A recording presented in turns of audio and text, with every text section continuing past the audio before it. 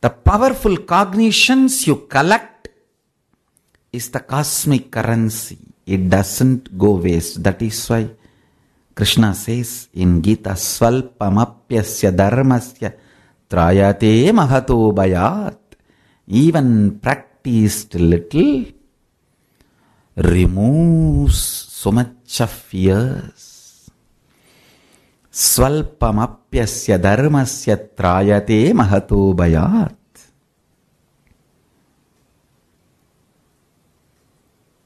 Revival of the Kailasa.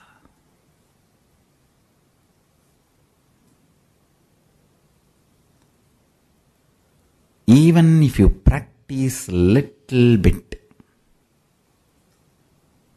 powerful cognitions are such, even practicing little bit releases you, liberates you from the great fears.